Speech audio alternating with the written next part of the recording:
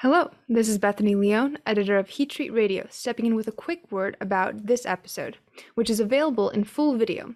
Watch and listen to the full length of the episode at heattreattoday.com/radio and look for Heat Treat Legends, Dan Herring.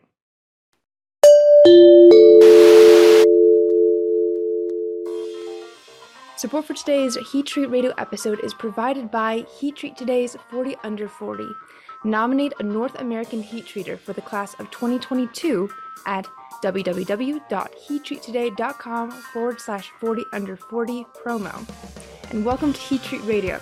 You're tuning in to the second episode in a series titled Heat Treat Legends, a feature highlighting the backgrounds, achievements, words of wisdom, and lessons of legendary North American heat treaters. Doug Glenn, publisher of Heat Treat Today, sat down with Daniel Herring, the Heat Treat Doctor, to hear about what stories Dan had to share. Let's take a listen. Well, Dan, thanks for joining us. As you know, we've spoken before about this. This is you're actually second on our list of recordings that we're doing in what we're calling our Heat Treat Legends podcast. So couldn't think there were a number of people that I had at the top of my list. You were one of them. So first off, congratulations for being on that list, and we're looking forward to the interview today with you. Well, Doug, it's my pleasure to be here, and I just want to say that I consider this a distinct privilege to be considered one of the Heat Treat Legends. But I'd also like to point out to everyone who listens to this that no one individual can do it by themselves. So I'm really accepting, this accolade, if you will, on behalf of the many men and women who toiled in what I'm going to call relative obscurity and who made this industry what it is today. So on their behalf, I'm more than willing to be considered one of the Heat Treat Legends. Well, thank you, Dan. That's just very magnanimous of you, very generous. That's a good way to start. Kind of keeps with the character I know you have there. So that's good. Why don't we do this though? The first time, let's go back and just talk a little bit about your history, just very briefly, to give people a sense of, when you started in the industry and briefly your work history. We don't want to go into too much detail there, just where you've worked and things of that sort. First time I met you, Dan, I can still recall it, was in the office of Mr. Mowry, Ron Mowry at C.I. Hayes, and I'm not sure whether it was Warwick or Cranston, Rhode Island. I'm not sure where they were located at the time. But I was a young buck in the industry and went up there with one of my colleagues to visit Ron, and you were there. But so that's where I knew you started with, was where I had you with C.I. Hayes. But there may be time prior to that in the industry where you were already in the heat treat industry. But very briefly, go ahead and give us your history. Well, first of all, Doug, you've got a great memory. I remember meeting you as well. But I've been in the industry now a little over 50 years.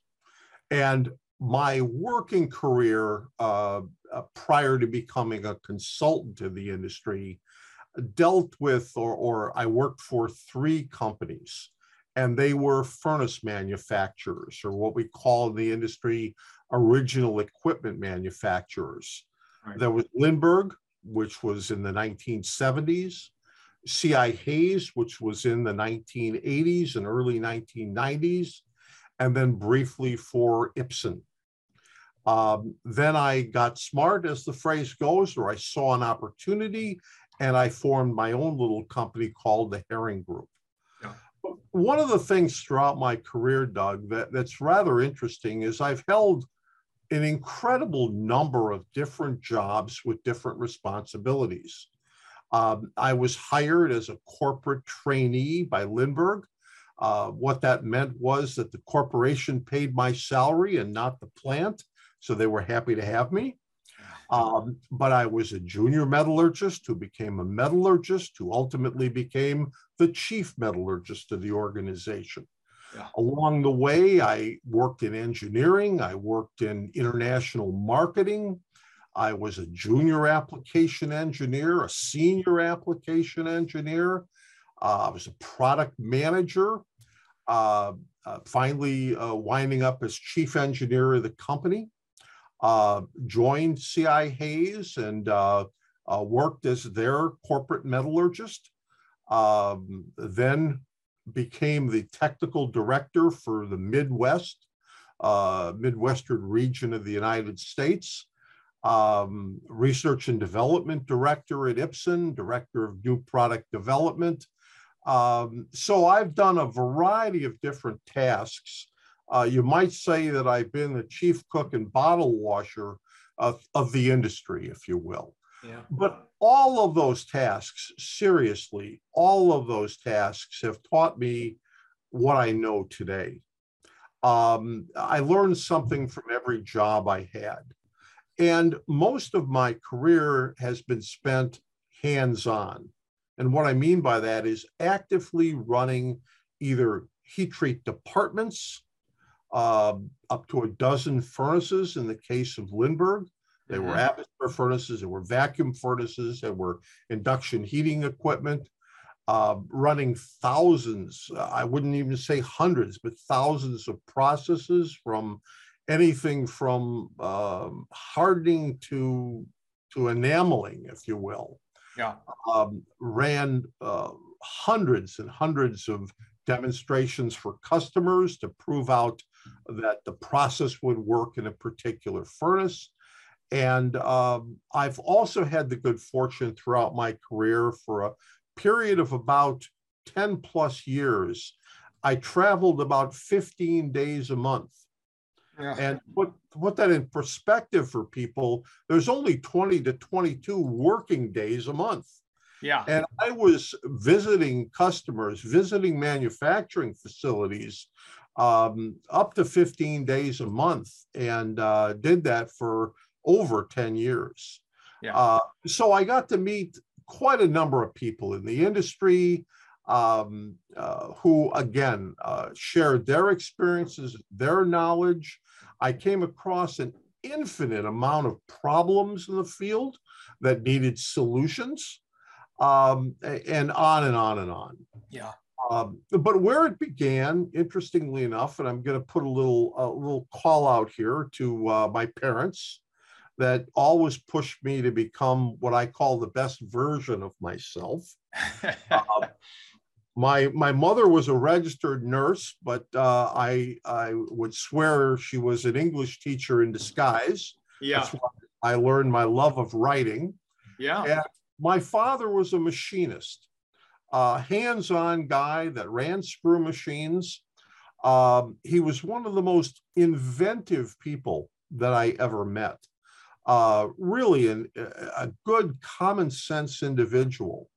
And to horrify the listeners, I've been in machine shops since I've been 6 years old. Uh-huh.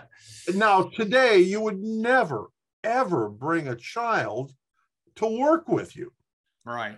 And only tell them, don't touch anything and watch yourself. Yeah. And I got to work.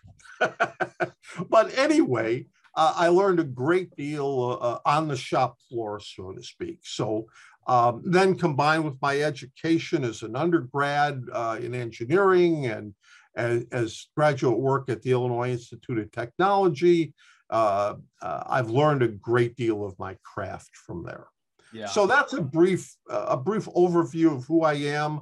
I'm an equipment guy, I'm a process guy, I'm a hands-on guy, and basically I'm a problem solver, Doug. Yeah, yeah. There are two other things I'd like to highlight, Dan, that you've modestly left out of your, or humbly left out, I should say, of your description. One was back in the day when you and I were both, well, I was working for Industrial Heating at the time. I was their publisher. You and I connected up, and you started authoring a monthly column for them for, I don't know, it was over 10 years, I'm guessing, and had done that for quite some time, and really gained, not just because of that, but I would assume somewhat because of that, there was a really heightened yourself as the heat treat doctor, which you did not mention. That's really kind of how you're known, I think, in a lot of the industry, is the heat treat doctor, from your website and of course from some of those columns. So I think that's pretty notable. And you also did not mention that you are an author of 4 books, all right? Vacuum Heat Treating, Volumes 1 and 2, Atmosphere Heat Treating, Volumes 1 and 2, both fairly significant tomes in and of themselves. Well, thank you, Doug. And we'll talk a little bit more about the Heat Treat Dr. brand perhaps a little later. But yes, so those are some of the accomplishments on my resume. Gotcha. Good. You mentioned earlier, Dan, about some people, you mentioned specifically your parents, which I think was great. It's very, very interesting. I always find to see what influence parents have had on people.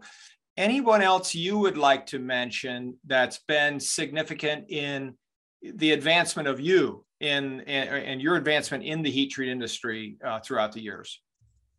Well, a few people I think are noteworthy, but I'd like to maybe begin on a rather interesting note, because I want to credit when I was a young boy growing up in Chicago, I want to credit my next door neighbor, Mr. Joe Palillo. He happened to be this strange person called a heat treater. Okay. I didn't know what he did exactly, but he and my father would spend endless hours either talking over the between fences or in our yard or in his yard. So I grew up listening to two people talk about heat treating, among other things, which is very unique. Now, truth be told, and I probably shouldn't admit this, but I'm old enough to say it, I was probably more interested in his daughter than I was in him. True story. Yeah, I hear you. But some metallurgy rubbed off along the way. Yeah.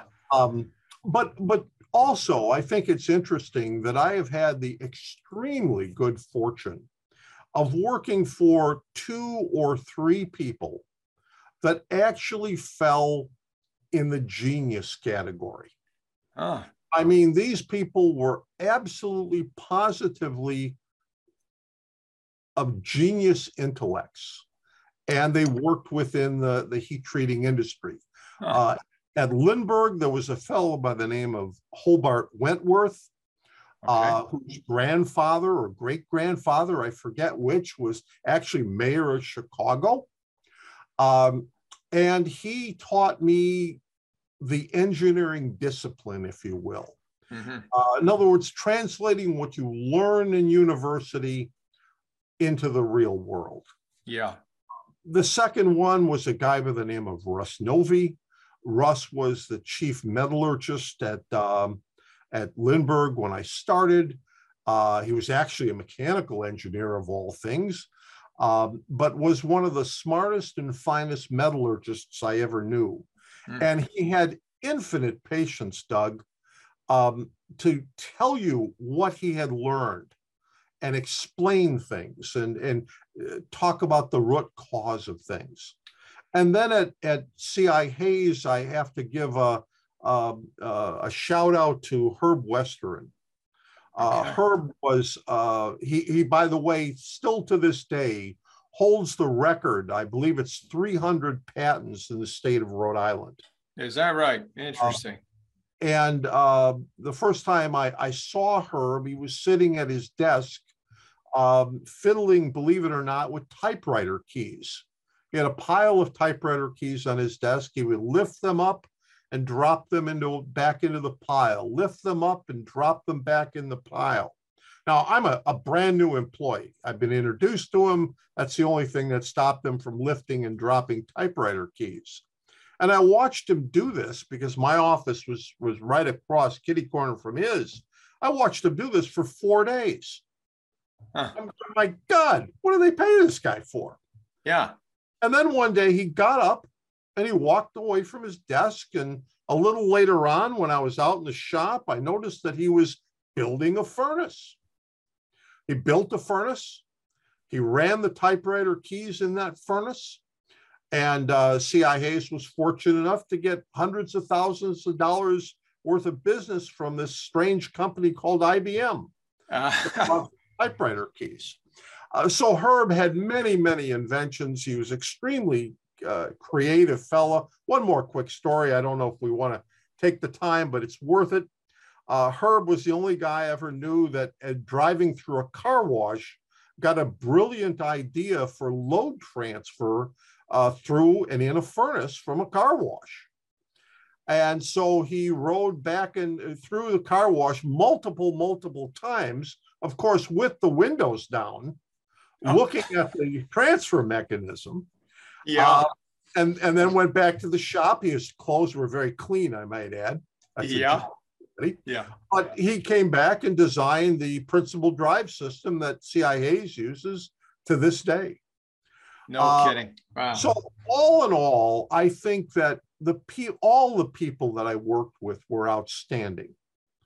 But I think that, and since my working career ended in the furnace manufacturing, I've had a lot of people in the general industry really contribute to my knowledge and my awareness of the industry.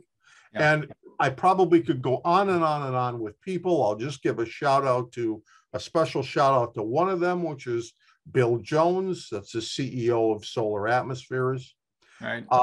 And he taught me quite a few lessons, both in business and also from a personal standpoint. So I've had a whole group of people, Doug, yourself included, that have influenced my life in great ways. Oh, that's great. Well, Bill Jones, of course, was our first heat treat legend guy. So good name to mention there. That's great. There you go. So Dan, that very interesting. Thank you. When you look back now on your career, what would you say would be, in your humble opinion, right, the top 2 or 3 most significant accomplishments that you've had or achievements? Well, you mentioned one, which was the heat treat books, if you will. I've had the privilege of actually writing 10 books, and several of them, 6 of them, as a matter of fact, have been in the field of heat treatment. Okay. So I feel that that's certainly an accomplishment I'm very proud of. In other words, sharing what I know with others for forever, if that makes sense. Yeah. The second, of course, is establishing, as you pointed out, the Heat Treat Doctor brand. Yes. And I'll talk a little more on that later, perhaps. But the other thing that I guess I would say is that one of the things that I'm most proud of accomplishing is doing a lot of good in the industry and doing as little harm to the industry as possible. Yeah. And helping customers that I have critical problems, whether they be in the aerospace industry, the medical industry, the automotive industry, helping them fix their problems and get back in operation again. I've been called up at 3 o'clock in the afternoon and said, "How fast can you get here?" Yeah. We've shut the entire assembly plant down, and there's 1,000 people on layoff right now. Yeah. Can you come in and help solve our problems? Yeah.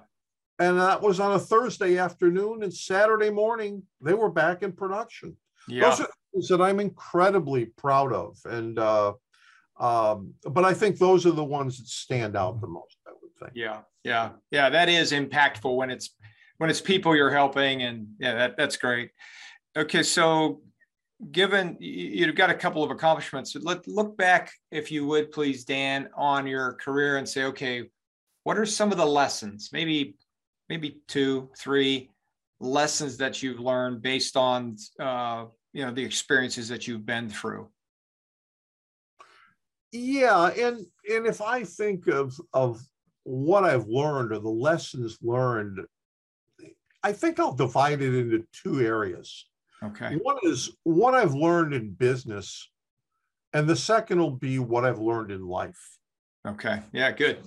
But relative to business, I think that the first one is be honest. And of course, be ethical. Yeah. Be fair. I mean, try hard, communicate well, and have infinite patience. In other words, not everyone understands what you're saying. So you have to take the time to explain what you mean to the people you're dealing with. So although that's a strange maybe answer on the business side, I think it's most impactful. Yeah. And then on the life side, my advice would be enjoy the moment, live in the moment.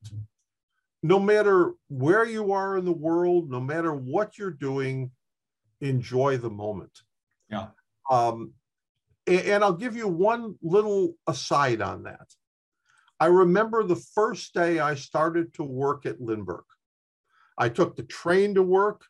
It was right across the street from the train station. I was walking across the street. I was 21 years old, and I said to myself, only 44 years to go. And I turn around, and the 44 years has disappeared like it was yesterday. Yeah. So you must enjoy what you do, and you'll never work a day in your life, the old story. Yeah. And the other thing I would say is never sacrifice family for work. Yeah. Never, ever. I made myself a promise as a young man after missing a couple of my oldest son's birthdays that I would never miss another birthday of his in my life. Mm-hmm. And I'm proud to say I haven't. Very nice. But I think that's an important life lesson as well. Yeah. Yeah. That's good. When we return, Dan will share some lessons about business and life that he has learned over the years. But first, Heat Treat Today's annual 40 Under 40 award goes to young folks in North America's heat treat industry who are giving their time, talent, and education to make the industry a better place. Who are these rising young leaders? Likely your own clients and colleagues. A nomination takes just 5 minutes, so go to heattreattoday.com/40 Under 40 promo. Winners receive year-long recognition on www.heattreattoday.com and are featured in the September Trade Show magazine. We need your help to locate hidden heat treaters who discreetly work away from the public eye, especially those who are operating in captive heat treat facilities. So who do you think is a rising young leader in the North American heat treat industry? Type heattreattoday.com/40 promo to nominate or learn more today. Once more, that's heattreattoday.com/40 Under 40 promo. Now, back to the episode. Were there any disciplines? I mean, you kind of mentioned a couple here, but were there any disciplines, whether they be, again, life general or work specific, any disciplines that you established during your work career you think have treated you well? Things you said, you know what, this is a discipline I'm going to do every day, every week, whatever it is. Anything along that line that you can remember? Well, I have two passions in life right now. Always, and from the time I was old enough to remember, I had a passion for science. Mm-hmm. And chemistry, by the way, in particular. Yeah. But a very great passion for science. So my curiosity and interest in science has fueled, if you will, my working career. And metallurgy was once defined to me to be the chemistry of metals, which I'll never forget. I enjoyed that definition. But my other great passion in life, as you know, Doug, is mathematics.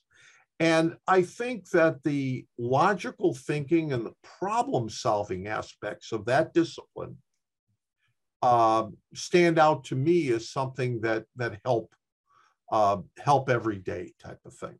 Mm-hmm. Yeah, good. You mentioned earlier, just briefly, about not missing your son's birthdays and things of that sort, which kind of makes me wonder about this question, which I've asked before in other interviews, and that is, how about work-life balance? Any tips for people on? I mean, I personally find it difficult sometimes to turn off the work at 5 o'clock or 6 o'clock sometimes. Any guidance, any suggestions for work-life balance? Well, first of all, Doug, that's a hell of a question. I think I can use the phrase. It's a hell of a question to ask a workaholic, okay? Yeah, good point. Howsoever, absolutely, absolutely, positively, there is a life-work balance. Yeah. It's different for each individual person. I will simply share mine, and that is the fact that I have the unique ability, once the workday ends, and the workday may be 12 plus hours, but once the workday ends, I can immediately transition into relaxation and fun mode, as I call it, Okay. without one thought about work. The thinking about work maybe creeps in when finally about midnight you've gone to bed, or about 4 a.m. when you wake up. But the idea is the fact that I have real quality time to enjoy family and friends, and pursue some of my non-work passions, if you will. Yeah. I don't know if I should mention these, but I mentioned mathematics, but I enjoy poetry, and critical thinking. And those are things that are hobbies of mine, if that makes any sense. Yeah. Do you find those hobbies to be exceptionally helpful to you in the sense of giving you a mental break from what you do? Does it make you a better metallurgist, a better engineer? Yeah, I really believe, and this is where that work-life balance comes in. Yeah. I believe you have to get away from it. Yeah. For whether it be 5 minutes or 5 days, you have to get away from it so you can come back to it refreshed and ready to go. If that makes sense. Yeah. There's a concept out there about what they call, it's not my concept, right? Something I've heard, but there's focused thinking, and then there's diffused thinking, I think is the word. And a lot of times when you're focused on something and you're thinking, you just can't get it, you say, okay, I'm going to get away for a while. You're in the shower or you're sleeping at night, and all of a sudden, boom, there it is. It comes to you because you weren't focused on it. You were diffused. You were out doing something else, and all of a sudden, the genius moment comes. So I think that's important. Yeah. I will warn people that don't shave when the genius moment comes. It can be a life-altering experience. It did happen to me, but we'll leave that. That's another story for another day. Yeah, well, maybe that ties into this next question. That is this. And this is maybe a little more serious question, because, life is not, as they say, not all a bed of roses, right? Most trying time for you in your work career, and if you're comfortable, whatever you're comfortable saying, and coming out the other side and looking back, any lessons you would have learned from that?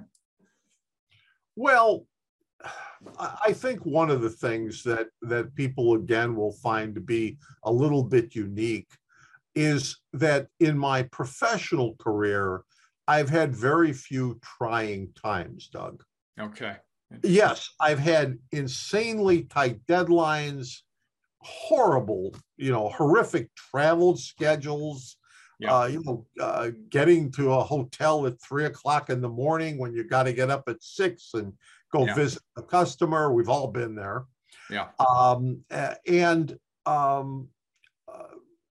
Trying to temper customer expectations from the want to the need, if you will. Yeah. And those are trying professional times.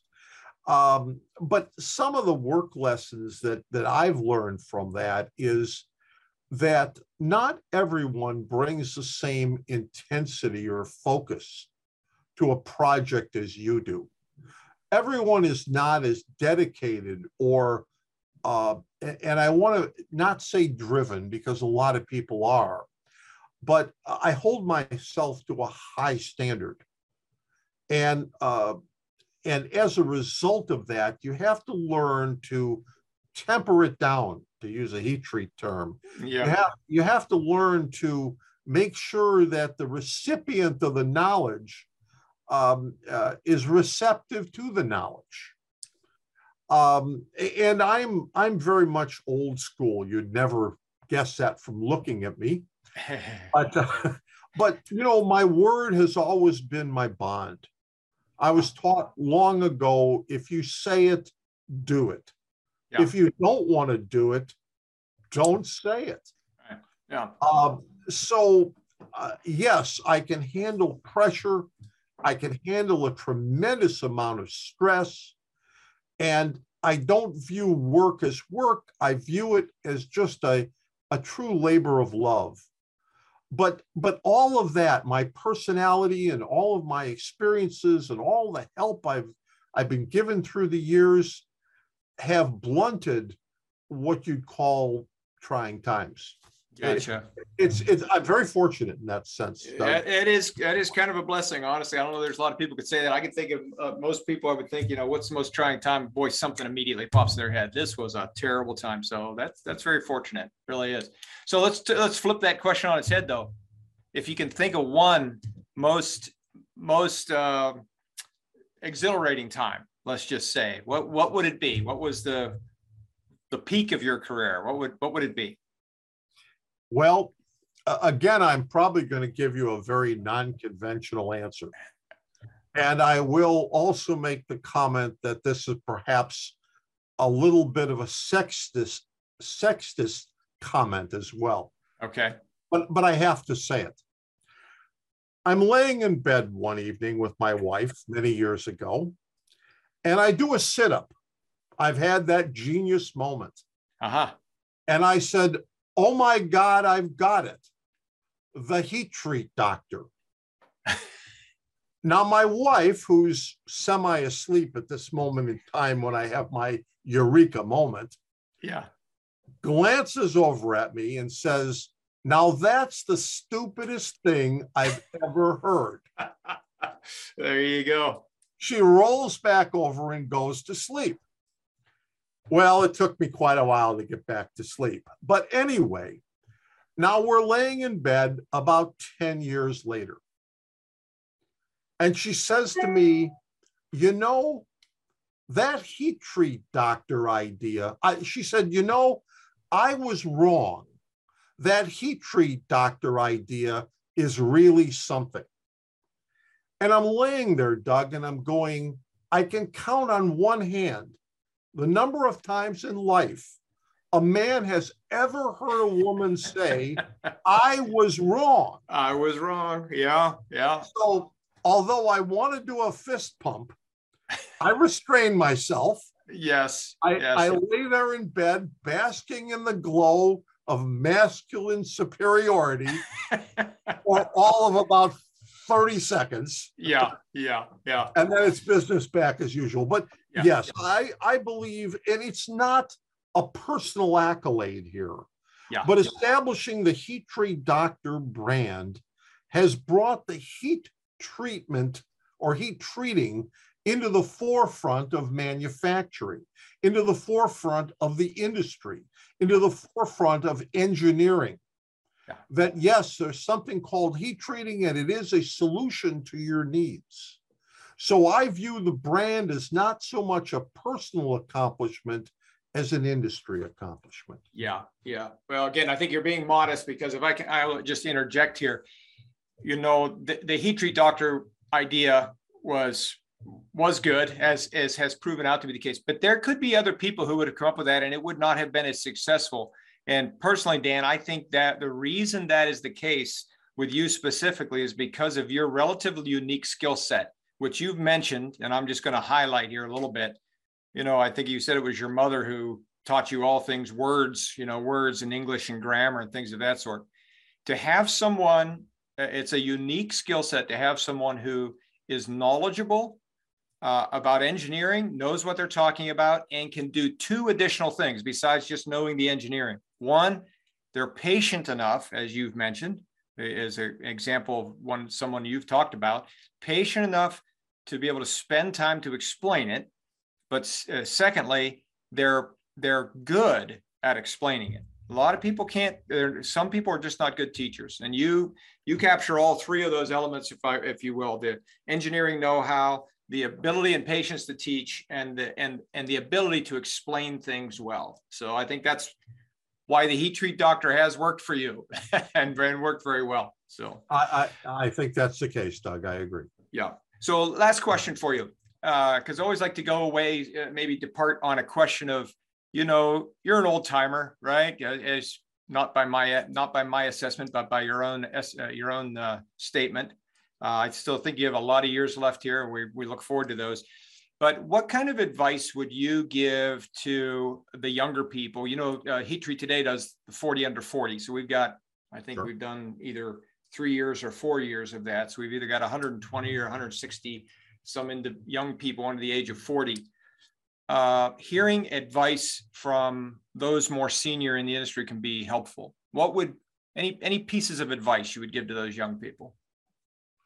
Yeah, it's a very, very good question. And the thing that comes to mind first, and this is perhaps difficult for younger people to understand, but you have to share your knowledge openly and really without reservation.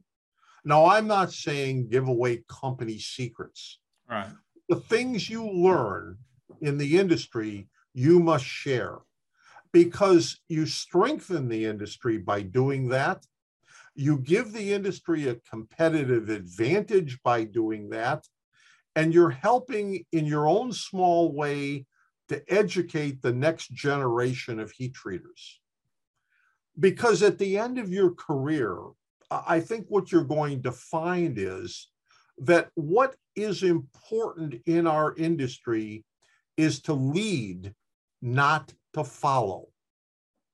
In other words, heat treating has to be the most cost competitive industry, or we will cease to exist. Mm-hmm. Mm-hmm. Example I use, and everyone under 40 won't understand this, but I beg you to try. When I was a young man, there was something in this world called the slide rule. And we could do marvelous engineering calculations with nothing more than a slide rule. Mm-hmm. Well, the slide rule is a thing of the past. It's a device that works perfectly fine. But my God, who would ever use it in favor of a calculator or a computer? Yeah. It's a product that's obsoleted itself. And we cannot let our industry obsolete itself. And I guess another piece of advice was, don't worry what people say, what they do or what they think. Do good, contribute to your science, and grow the industry. Yeah. And I guarantee you that at the end of your careers, you will feel like you've never really worked a day in your life. Right. Right. Maybe the last piece of advice, and again, from my experience base, would be to emphasize be a hands-on engineer. Okay. Be a hands-on person. Look at the practical, this is from my father, of course, the practical side of things, the practical skills, the common sense that it takes to do our jobs. And don't be afraid to go out there and get your hands dirty, because soap was invented specifically for that purpose. And if I can indulge and give one last story, I'm all about telling stories with morals. But I always have a bar of lava soap in the bathroom. So when I come in from working outside or whatever I'm doing, I can wash my hands.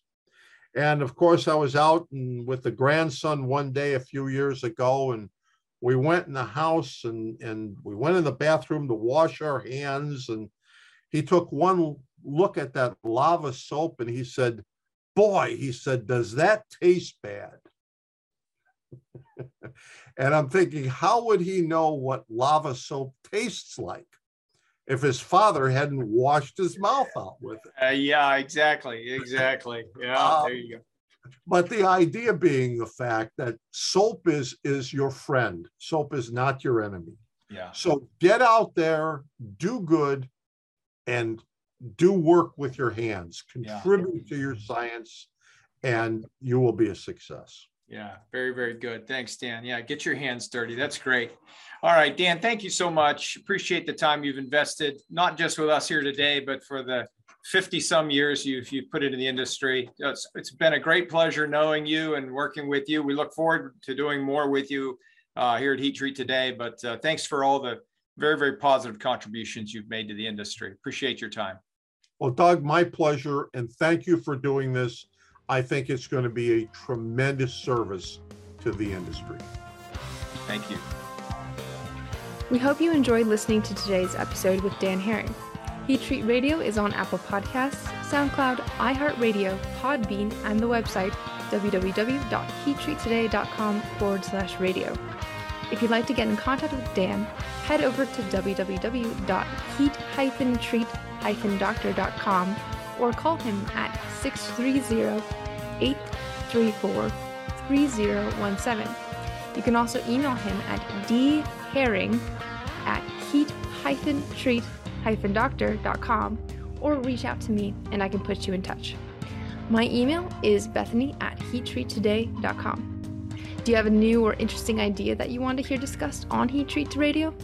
If so, let me know. Also, if you'd like to sponsor a future episode, please let me know and we'll be in touch. My email is bethany@heattreattoday.com. You can continue learning from Dan and other expert heat treaters on heattreattoday.com. Find articles, interviews, and short videos created by these experts to get a leg up on industry trends and technical content. Heat Treat Radio would like to thank Heat Treat Today's 40 Under 40 nomination for sponsoring this episode. Nominate a North American heat treater today at www.heattreattoday.com/40 Under 40 promo. This and every other episode of Heat Treat Radio is the sole property of Heat Treat Today and may not be produced in part or in whole without advanced written permission from Heat Treat Today. I'm Bethany Leo. Thank you for listening.